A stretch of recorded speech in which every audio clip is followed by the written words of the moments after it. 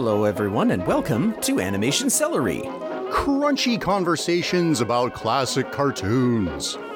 Now spin it. Let's begin it. I'll have to try that again because that's a ridiculous set of words that a man has to say.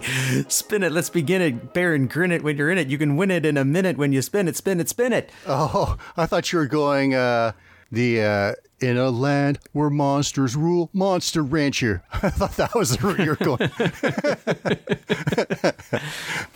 Worst intro ever. So that must mean I'm Matsy.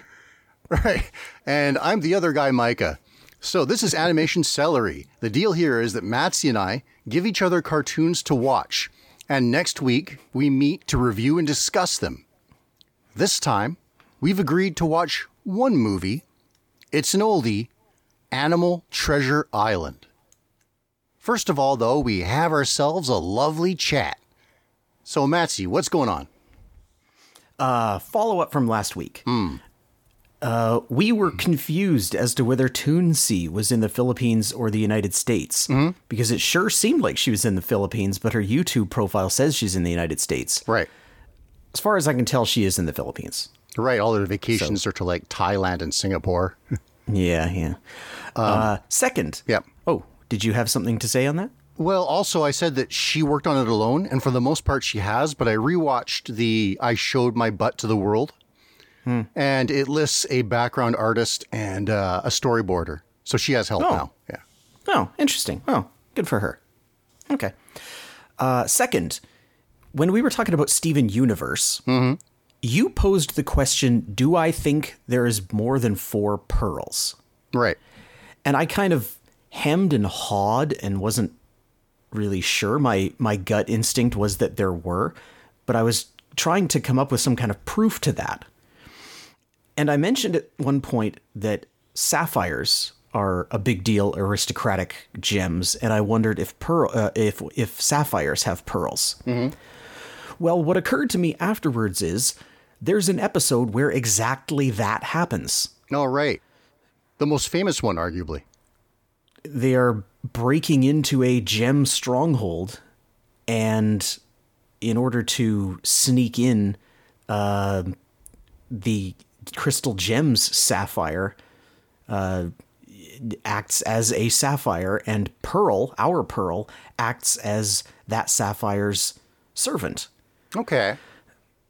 The other thing I was thinking is if there were only 4 pearls, then people would make a bigger deal out of seeing Pearl, because it would imply that there's a diamond around. Specifically, the pink diamond.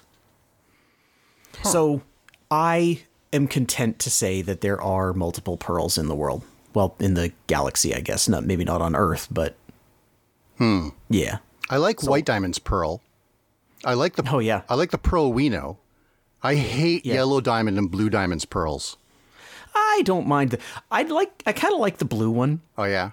There was one moment where I liked the yellow one, where like Yellow Diamond was telling off Peridot, and you could see in the view screen, like the Yellow Diamond's pearl kind of just scoots in sideways with this dumb smirk on her face. I thought that was really funny. I just don't like their designs. I feel that there's a big drop off from name brand gems, if you will, and then like the rank and file gems that come later. And it's not helped by there's a song number between Yellow Diamond and Blue Diamond, and I really don't like their harmonizing in that either. Oh, okay. Yeah. Well, fair enough. It is kind of weird because like the gems, Pearl is right in the middle of her forehead, and Amethyst is right in the middle of her chest. Like they're so symmetrical. Right. And then there's like, oh, wait, now we have to make more whose gems are somewhere else. Oh. And we kind of blew the obvious location on the main ones. Well, and the variance between all those rubies. Yeah.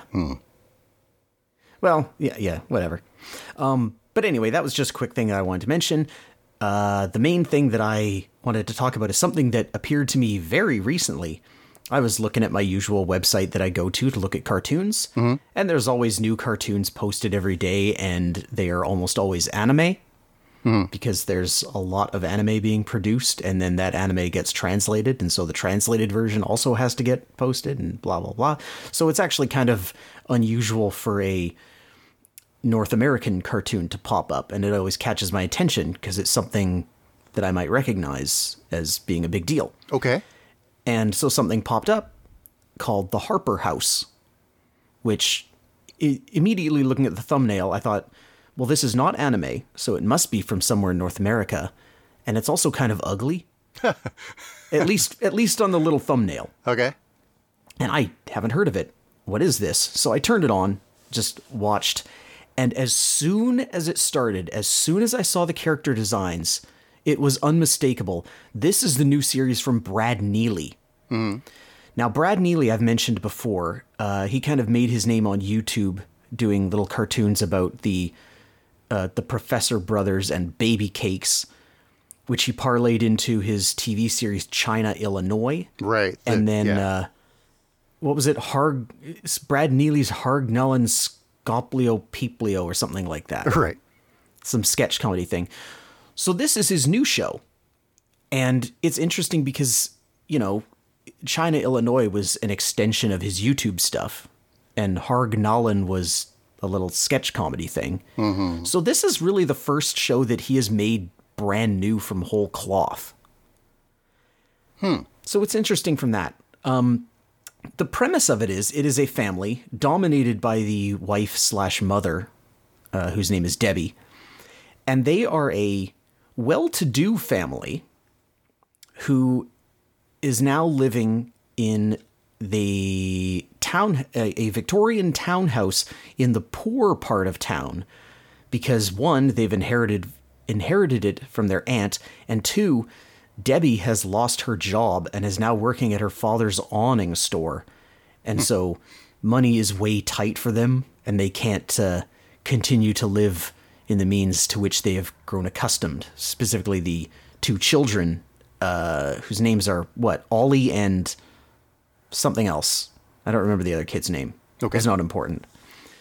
So yeah, it's basically them. I've watched the first episode, which is them moving in and trying to, the parents trying to hide their predicament from the kids, because the plan was to just live there from the summer. And then Debbie was like, oh, I'm going to pitch this idea to my dad and he's going to go for it and we're going to make money again. And then we'll be able to move back into our old house. And then it didn't work out that way. What does an awning store look like? You know, it has an awning in the front. Of course. And I think it's called A New Day's Awning. Ah, okay. And all you really see of it is the two desks that they're talking at. So I don't really know what the rest of the show, what the rest of the store looks like yet. Maybe that'll be in future episodes. I say it's like it's like an Apple store or something. You just look at them on a pad or something. Yeah. So it's, you know, it's an adult animation thing. You know, there's some swearing to it. It's you know, trying to do what these kind of shows do. The thing that I thought most interesting about it was that the big event that everybody in town was excited about is WrestleMonium 40. Okay. And I'm looking at this like, wow, this is some alternate universe where wrestling is still popular at all. I just, you know, my cynical lapsed wrestling fan mind was amused by that idea that, oh, that's cute. They think that people actually care about wrestling. That's funny. You fell so hard from being a wrestling fan? Well, wrestling fell really hard from being, I mean, wrestling was never good. No, but like we wouldn't see each other very often. And when I did see you, I could count on a wrestling update. Well, now they're, oh boy. I mean, if you want a wrestling update, I can give you one. But basically, there's two companies, WWE, which used to be WWF, and a new upstart called AEW. And basically, WWE is just offloading all of their established stars, and AEW is grabbing them up. Okay. And WWE is putting on just terrible television, and AEW is not much better. But there's no competition. They're not being driven to heights. Well, it's weird because like all the big names, like WWE is really just shooting themselves in the foot. It's like who's our it's like everybody. They're just letting everybody go, and AEW is just grabbing them all up, and it's weird. I don't know. Whatever. That's not what this There are other podcasts about wrestling. Anyway, yeah. So update on that stuff, and a new show from Brad Neely. I don't know where it's airing. I think it might be on that Paramount Plus or whatever that app thing is, but it exists, and I see 3 episodes, so maybe I'll watch the other 2. I don't know that it's a great show, but I'll go along. I'll see what Brad Neely's got for me. All right. What do you got for me? Well, first of all, I got to thinking that a lot of podcasts and other sort of internet media, at the start, they give special thanks to like their top donors on their Patreon. Okay. We don't have a Patreon yet. And No. for that matter, you supposed to me that we might only have 20 regular downloaders. Yes. So I thought, why don't I thank them all right now? Every single one of them. Oh, do you know who they all are? Maybe. I think so. So here I am thanking all the stalkers out there. There's Joe Presto, Barry Hubris, Mighty Matt, Mighty Max, Max Goof, Junkyard Dog, Corporal Cape Man, Dr. Zaius, Uncle Fester, Slushhead, Augie Doggy, Doggy Daggy, A Giant Woman, Sir Effing Tuxford, XJ Nine, Ranger Woodlore, Planet Beast, Baby Man, Milquetoast the Cross-Dressing Cockroach, and Dickie Moe. Thanks to all you guys. Huh. I think that's their names. Okay. Well, it's the internet. Probably not the real names, but Right. they're stalker saunas.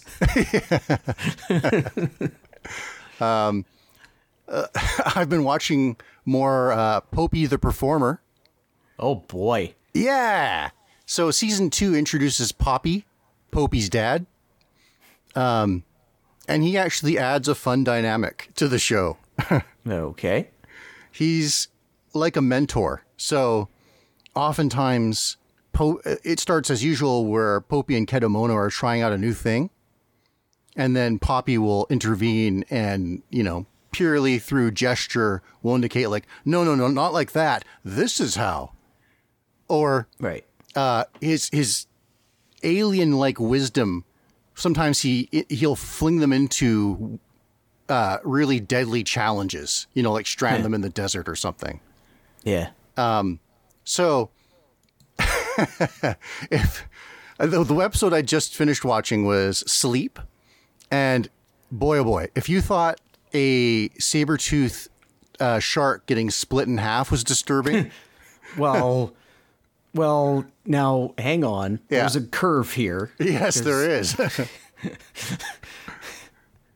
So I should describe Poppy. Poppy's like, he's in a marigold colored leotard.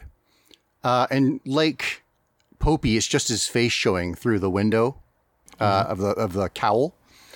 He, Right. however, has like a sun's rays around that hole. Okay. He's got a little mustache. Otherwise, he kind of looks like Popey. And he's got more human-like hands as well. And he tends to like gyrate and wiggle and dance in sensual ways. So this one that I watched, Sleep, begins with Popey doing the robot. And both Poppy and Kedomono aren't in it. They're just like, no, I don't think so. They're stroking their chins and shaking their heads. Yeah. And so Kedomono sheds his mask until the new mask is the flash of his eyes are like the flashes of cameras. So they're like robotic, right? Right. And it shows like Popey's slow motion blinking. So that so that we know the problem with his robot is that he blinks. So the obvious solution is that Popey rips his eyelids off. Oh boy. Oh man. Yes. But later that night, he can't sleep. So Kedomono's trying his best to do things that'll put him to sleep, right? Like he's playing a music box and so on. Yeah. And all the commotion of him trying to put Popey to sleep wakes up Poppy. And then Poppy springs up and he's excited because he gets to do a chance to do some parental thing for Popey. Mm-hmm. So he's like sauntering up in his way and he's holding baby milk bottles on his chest in 2 locations. Oh man. Anyway, so like a lot of crazy things happen to that point, but the ending is one of those like, oh, moments where, well, this show, you just can't believe it sometimes, but yeah, I couldn't believe it the first time I saw it. It's just full of nutty stuff. I guess if you're not into it, you're not into it for sure, but man. I mean, it's not grotesque enough that I'm repelled by it. It's not right. like I can't watch any more of this. It's more like I don't really want to watch any more of this. I will if I will if I have to. I have no opposition to it, but boy. You know, every time I take a break and then come back and watch it, the thing that gets me first is Kedomono's Broken Gate run, where the interpretation of a wolf's gait is all screwed up on him. He looks hilarious as he hustles along, but anyway, that's one thing I did. Also, I finished season 3 of Star vs. the Forces of Evil. Okay. Now, I happen to think that the end of season 3 is some fantastic series finale material. You know, what do you think? I like it. It's sort of, it cuts down your expectations a little bit because the intervention of another character plays so high into the way it resolves. Yes. But, you know, getting to the end, it was funny. I liked Eclipsa a lot. And then there was a little volley of episodes before the climax where she wasn't in them at all. So I was happy to see her back. I really like her. She's cool. Yeah, I like her her style, her clothing style, which ironically is more contemporary than Star and Moon. Yeah. I like her very round face, and I like her mischievous sort of attitude. Yes. So I like Eclipsa quite a lot. And you know, the show I think is really matured at this point throughout season 3. Yeah, I told you. They have, well, one of the things is they've built such a breadth of characters, settings, and plot points, so that an episode needn't have Star and Marco. In some cases, it doesn't have either of them. Yeah. There's a couple of Buff Frog themed episodes. I think one is called Is Mystery, and the other one's called Is Another Mystery. Right. Although now that I'm thinking about it, you might not have gotten to those ones yet. Oh, I think I have. Okay. And there's episodes within her wand as well. Oh, yes, don't really Spider feature. with a top hat. Yeah. Oh, and the what is it? The infernal eye or whatever it is. The that watchful eye that repeats everything it sees. Oh, you know the right. one? Yes. Yeah, that's another one. Yeah. So, you know, good show. I'm still having fun with it. So, yeah. I mean, I think you've hit the peak of it. yes. Season 4, I didn't find as interesting. It has its moments for sure. Like, I'm not saying it's bad. But it's just kind of like season 3 told such an awesome story. And season 4 isn't as good. And I think the finale is a bit of a letdown, but I will let you decide for yourself. Well, out of the corner of my eye, I keep seeing the articles and like the Reddits and whatever that will say that, oh, this is when Star really loses it. But a lot of them contend like it lost it after season 2. So who knows? I don't know. I think season 3 was where it, like, you know, I really liked season 3 with the whole Eclipsa thing. Actually, there is one episode in season. There's a few good points. There's an episode in season 4, and I don't know why, but like it's the name of it is jumping out in my mind like an episode that I really enjoyed, although I can't think of specifically why at this point. But the episode is called The Ponyhead Show. And it's basically Ponyhead like broadcasting to people's phones or magic mirrors, I guess it is. Huh. Yeah. Season 3 had the one Ponyhead focused episode where she's hiding from the world and watching her Korean drama. Oh, right. Yeah. Yeah. You know, I don't much like Ponyhead. I think though she's sort of analogous to oh crud from Adventure Time. Who am I thinking of? Oh, Lumpy Space Princess? Lumpy Space Princess, yeah. She's sort of like that, I guess. You know, it's interesting because the same voice actress does a voice in Adventure Time. Not Lumpy Space Princess, though. No, Huntress Wizard. Oh, okay. Which shocked me. I was like, it's, oh man, what's her name? She was in, oh man, what's that? I'm forgetting everything. What was that show in Alaska that I kind of liked? The Great North. Great North. Ah, She yeah. was in that. She was in that, like in a starring role, and I was really happy to see her in a starring role because, like, she had been a bit player in Adventure Time and Bob's Burgers and Star in Forces of Evil, and I was like, oh, good, she's got her own show. It's funny, I occasionally look up The Great North Yeah. because I'm trying to make memes around Honeybee's butt and you. It's not quite materialized yet because I don't want to steal anyone's picture, anyone's screen capture. But Oh, man. Stupid. yeah. Okay. Anything else? No, let's get to it. Yeah. All right, so here we go. This time, on your suggestion, we watched this thing called Animal Treasure Island. Now, first of all, I don't know, why don't you tell us all what it's about, and then we can start talking about the, why? Wow. Okay, so this is directed by Hiroshi Ikeda in 1971. The movie is loosely based around the children's novel of 18th century piracy Treasure Island, except that most of the characters are funny animal cartoons. Jim Hawkins is one of those humans. He's left running the inn while the innkeeper is out. Also, he sort of takes care of the innkeeper's baby boy, Babu. Sort of is a real big disclaimer there. Yeah. One night, Jim and his tiny mouse associate, Rex, are dreaming of sailing away to adventure when a shady cat outlaw with a peg leg shows up to stay the night. When scary pig hoodlums swarm the inn, the cat pays Jim to keep his little casket safe. The inn is ransacked, and I guess the cat was slain or run away? I think in the book he had a stroke or something. Yeah, or he was like, maybe, and also taken in by the constabulary or something.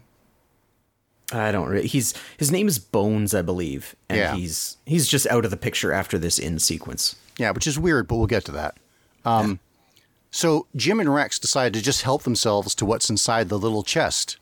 And inside is a map to Treasure Island, whereon the infamous Captain Flint hid his booty. Jim and Rex set off the next day in a charming steam-powered boat made out of beryl. They happen on a sinking ship, set a fire, and then the pirate ship responsible for the damage. They're overpowered. They're captured by the pig Captain Silver and his animal crew. By the way, Babu the baby stowed away on the barrel too, it seems. They're all brought to Pirate Island to be sold into slavery. But Baron, the untrustworthy wolf first mate, steals Jim's treasure map before he's taken away by the slaver. While being held in their cell, Jim and Rex meet Kathy, another slave-to-be. She's the third and last human to be shown in this movie. And yeah, they never describe why, but anyway. She's the tough-as-nails granddaughter of Captain Flint, the guy who hid the treasure on Treasure Island. The three kids, well, 2 kids and 1 mouse, re-obtain the map during a chaotic shootout at the Pirates' Council Room. But ultimately, Kathy steals it and bargains with Baron to steal Silver's ship to go treasure hunting. And then the rest of the movie is a battle between the kids and the pirates, or sometimes other pirates or bad weather forces them all to work together, but only for as long as is needed. Yeah, it's basically everybody double-crossing everybody else. Right. Trying to get this treasure. It's kind of a Pirates of the Caribbean style movie in that way, I guess. I guess. Except it's not as pronounced. It moves much faster. Yeah. And, there's only so much that we can criticize the story if we're going to, because it's based on this book. Like, they're limited in what they can do. So I'm not going to say, oh, this part's dumb or whatever. There's a source material that they are working with. Right. And, this might be weird. Okay, so this is a Hayao Miyazaki movie in every way except the credits. Yeah. It's got a different director. Hayao Miyazaki isn't even credited as one of the writers, but he is. And he made a comic to promote the thing too. And he's famous, like he was a animation director on this, but he's famous for just asserting himself on all levels of productions that he was in. And this is very much his kind of movie. Well, yeah, like I can see, there are certain sequences of it where the animation is like really good. Mm-hmm. There's a dancing sequence where Baron is dancing with a dress. Right. That I thought flowed really well. There's really amusing.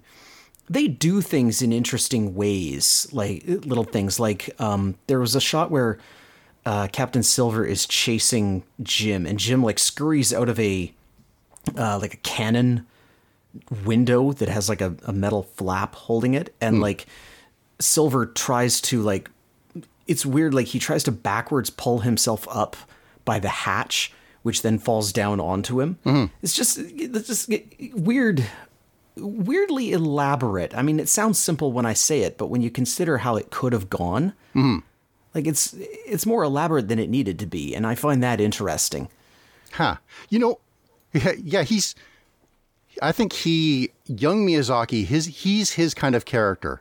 Just a big old oaf who knocks everything over and smashes everything as he hurries to wherever he's going, And he like scrabbles and climbs and, supports himself by his hook hand in reverse and all kinds of stuff like that. Yeah, I like the way that he treats his hand like a hand. He'll kind of wring it like a hand. He'll sort of put it in his mouth like he's putting a finger in his mouth curiously, that kind of thing. Another thing about the animation in this, and I think all that old Miyazaki stuff, and more modern stuff too, because I think this movie closely resembles Porco Rosso in terms of its kind of energy. So I was thinking in a lot of like Western traditions of animation, the anticipation is huge. So, and maybe to the point where it's a little hammy, right? To where if somebody's going to do something, they coil up, and then there's an extra weight to it. And this movie, which is really violent too, just things explode. Things happen really suddenly, right? Except in the dialogue. Well, I mean, and this is a localization thing, I would assume, because, this is why I like subtitled anime instead of dubbed anime, because like there's a sequence when they meet Kathy where she's like, Captain Flint was my grandfather. And then Jim's like, you mean you're Captain Flint's granddaughter? It's like, oh, right.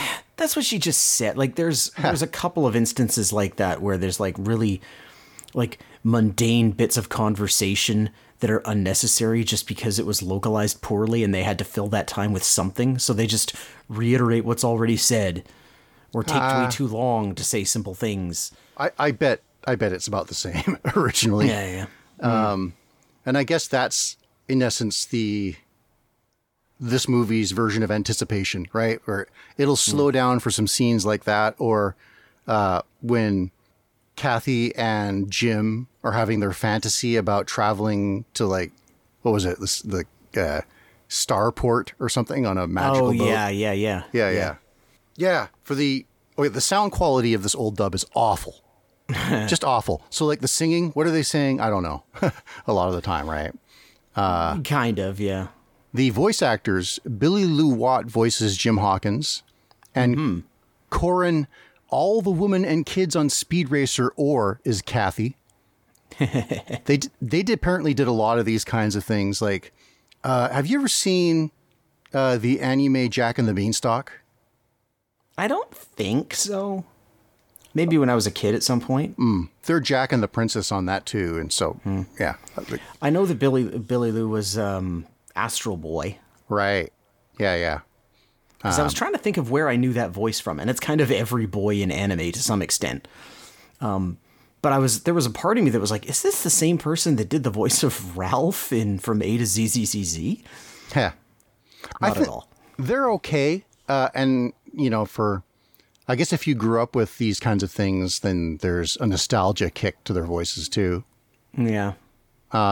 She also did the voice of Rex, Billy Lou, and I couldn't help but think the whole time, like, she's from 40 or 50 years in the past, she's doing her best Kate Micucci impression. Yeah. I saw a picture. Maybe it's a time travel thing. Maybe that is Kate Micucci. I kind of like the rasp of her boy voice. And I guess her more differenter rasp for her mouse voice. This is a turn your brain off popcorn movie. Like, Yeah. it made me think, like, people say that, no character has any arc of change. I guess Baron, the first mate, has the biggest change in the movie. I guess. But it's not that kind of movie, right? It's just a adventure. Sometimes there's danger and they overcome it. This actually, I learned of this movie because I'll sometimes watch these videos categorized as Sakura, where they're like compilations. So it'll be sometimes around a theme like, machines Sakuga or specific animators, and stuff from this movie just kept coming up and up. So I was wondering why you wanted to watch this. Yeah, I hadn't watched it ever before. And yet I saw some of those crazy battles, like especially when the steel-plated pirate ship comes to attack Captain Silver's ship. Yeah. All the mental sort of, fight here, tumble on this, swing on that, slide on that kind of thing.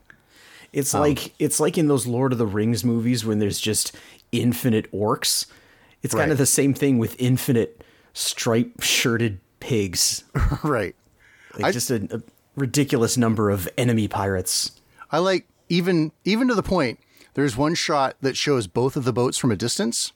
And so you can see pigs swarming out of the metal ship on the other one. But then there's just other pigs just doing whatever. Like there's a galley where some pigs are cooking and some other pigs are eating. Yeah. I noticed that too. Yeah, there's one pig with signal flags. Who knows what he's doing? Right. Mm-hmm. Yeah, I thought that was cute. As these little like visual gags of stuff going on in there.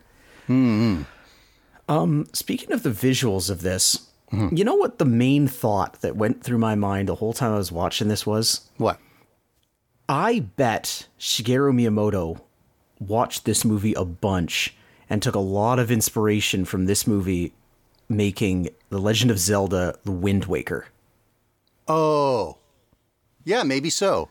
Because especially like when they went to Pirate Island, which is this skull-shaped island, but it's all like cliffs in the shape of a skull, like in the outline of a skull. And then there's like doors that open up with cannons inside, and there's like a barrel with cannons inside and stuff. And I'm just looking at this whole thing, and I'm thinking like, this looks exactly like Wind Waker.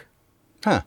Yeah, I can see what you mean. And then for the character designers also doing like the cartoonish proportions of all the pirates in this. Yeah, to some extent, yeah. I bet those pirates were in for a serendipitous surprise when they mapped the island they'd settled. Like, oh, it's a skull! Yeah. Also, Treasure Island itself looked like it actually kind of looked like one of the starting islands in Wind Waker. Like, yeah. I just kept getting that over and over. Like everything in this, every every piratey thing in this movie looks like it inspired Wind Waker. Treasure Island is kind of cute, where it's got this really, really steep central mountain, which is a dormant volcano. And then on the side, it's got this little smoking fumarole. Yeah. So you can touch back on, one thing, that this movie is incredibly violent. But it's like... Not graphic. No. Well, sometimes. Like, it's madcap funny violent. Mm-hmm. So you'll watch, like, Jim fall from a mast and then tumble down every set of stairs until he gets to the bottom deck. But it's like he's falling down the entire Titanic. Sure, but he's alive, right? And that's the kind of thing that happens to everybody in this thing. But at the same time, there's just moments where you're like, wow. You know, or I was watching this with Raven, and she was astounded when things happened. You know, like, what? Is he trying to rip him in half? Oh! Yeah. Or like, when I was talking about the animation, how things just happen suddenly. So it's kind of like how I've described before. Sometimes things just shock me into laughter. There's a moment where Kathy just swats a character out of the way so suddenly it's just like whack off the cliff. Yeah, there's some weird, like, she gets smacked. Oh yeah, like quite like that's. I think she looks good with her guns. Like she's got the two flintlock pistols, and she just looks like a badass. Oh yeah, she means business. But then at the same time, she's like, you know, she's trying to keep herself sequestered from the pirates, and yet when there's a knock on her door, she'll just open it and look out. There's weird little things like there's there was a part that made me laugh where they're sneaking into her room, like the pirates are, and Silver opens up this trapdoor and he said, "No one aboard this ship knows about this trapdoor but me." Oh, yes. He's saying this to his entire crew. Not his entire, just like 6 guys. Actually, the thing that Raven thought was funny from that is that he makes his first mate Baron go onto all fours to use him as a step stool to get up through the trapdoor, and he still has a really hard time getting up through the trapdoor. And then the next guy just jumps straight up through it. I noticed that too. Yeah, it was like they wanted to get this gag out of the way. And it's like, and then we got to get the rest of them up there too. Yeah, you know, one of the some of the slapstick that's like a running gag, and this is pretty funny, is the times when the crew tries to revive Silver with coffee. Yeah, and it escalates the degree to which they're just pouring this scalding, steaming coffee down his gullet. Yeah, like a whole like friggin' like serving pot just full of it. Yes. Not like a carafe, but like a pot that you would brew stew for a whole crew in. Just dumping it down his open mouth. And then he snorts it out his nose.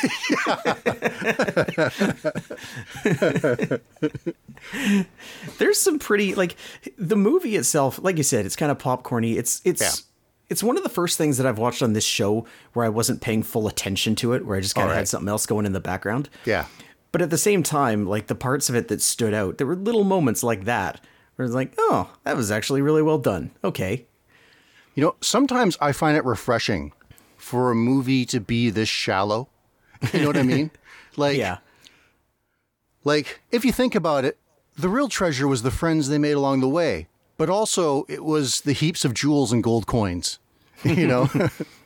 And, you know, it's nice, speaking of shallow, that, like, you know, it's not like the evil John Silver. First of all, he was presented as much of a buffoon as he was a villain. Right.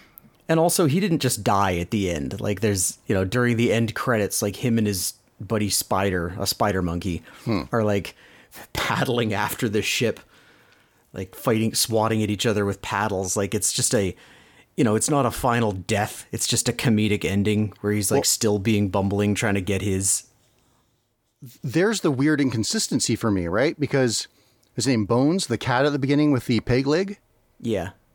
Maybe he died, right? And the first ship that Jim comes across while he's still in his barrel boat that's burning and sinking. Yeah. I guess all of them died too, right?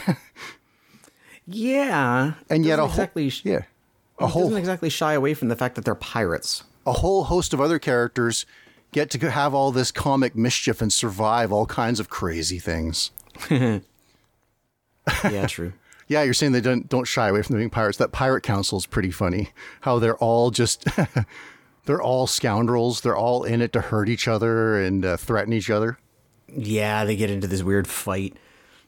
Although, okay, so Jim and Kathy have a bond, maybe just along species. Yeah. I mean, Kathy says that her grandfather was not like these other pirates, but come on, right? Yeah. So they have a bit of a bond, but does Jim strike you as all that good a person? He's Like, he wins over some pirates, but because he's better than Silver. But what a low bar. he seems like a blank character who is the hero because we're told he is. Yes. And he just kind of does whatever is necessary. Like, I guess this is what the good guy would do. Or it's like, the villains are trying to do this, so he does the opposite. And he's, like I said, he's a blank slate that just kind of does what you, the audience, wants to see somebody do in this situation to get past these villains. What he doesn't do is mind the innkeeper's infant son, Babu. Holy smoke. He doesn't give a man, why is that Babu even in this? So after he gets the treasure map and he says to Rex, well, let's go. And Rex is like, yeah, let's do it. And then the next scene you see is in the boat. And I'm looking all over the boat thinking, where's the baby at? Mm-hmm. And then when he's got a tiny cannon that comes out of a trap door in his boat, and the baby is stowed away on top of the cannon, and it surprises him, like, what are you doing here? As in, he was just going to leave him. Like, I guess, the innkeeper will be back tomorrow. Whatever. Yeah, and like they went through a whole day and night of sailing. Yeah. And then noticing. Yeah, he really wants the apple. Well, of course he does. He hasn't eaten. Yeah. And then later on, he escapes the pirate ship, and the baby has sort of been adopted by Otto the walrus on the ship. His name was Wally. No, it's Otto. Well, maybe it's Wally. Maybe it's Otto in the original Japanese. I don't know. They've got some different names, some of them. Yeah. Anyway, the walrus. He's the most kind-hearted pirate in the movie, and maybe character in the movie, I guess. Yeah, and the first to turn. Yeah. Although he turns by necessity because he is on the half of the Man o' War, which is Silver's ship. Yeah. That Jim is also on when it splits in half and then continues sailing for a while. Also, he's got infinite capacity for carrying cannonballs. But yeah, really. But anyway, yeah. So funny thing is, if I were to think about Jim as maybe 11 or something, if I were to think about what an 11-year-old boy might do in this adventure, he might be satisfied that the kid's taken care of and just leave the boat, All right, I'm free to adventure. Or he just didn't think about it at all. Boy, like you said, I think it's more didn't think of it at all. Like I would forget about that baby. Right. He's very interested. He wants the map.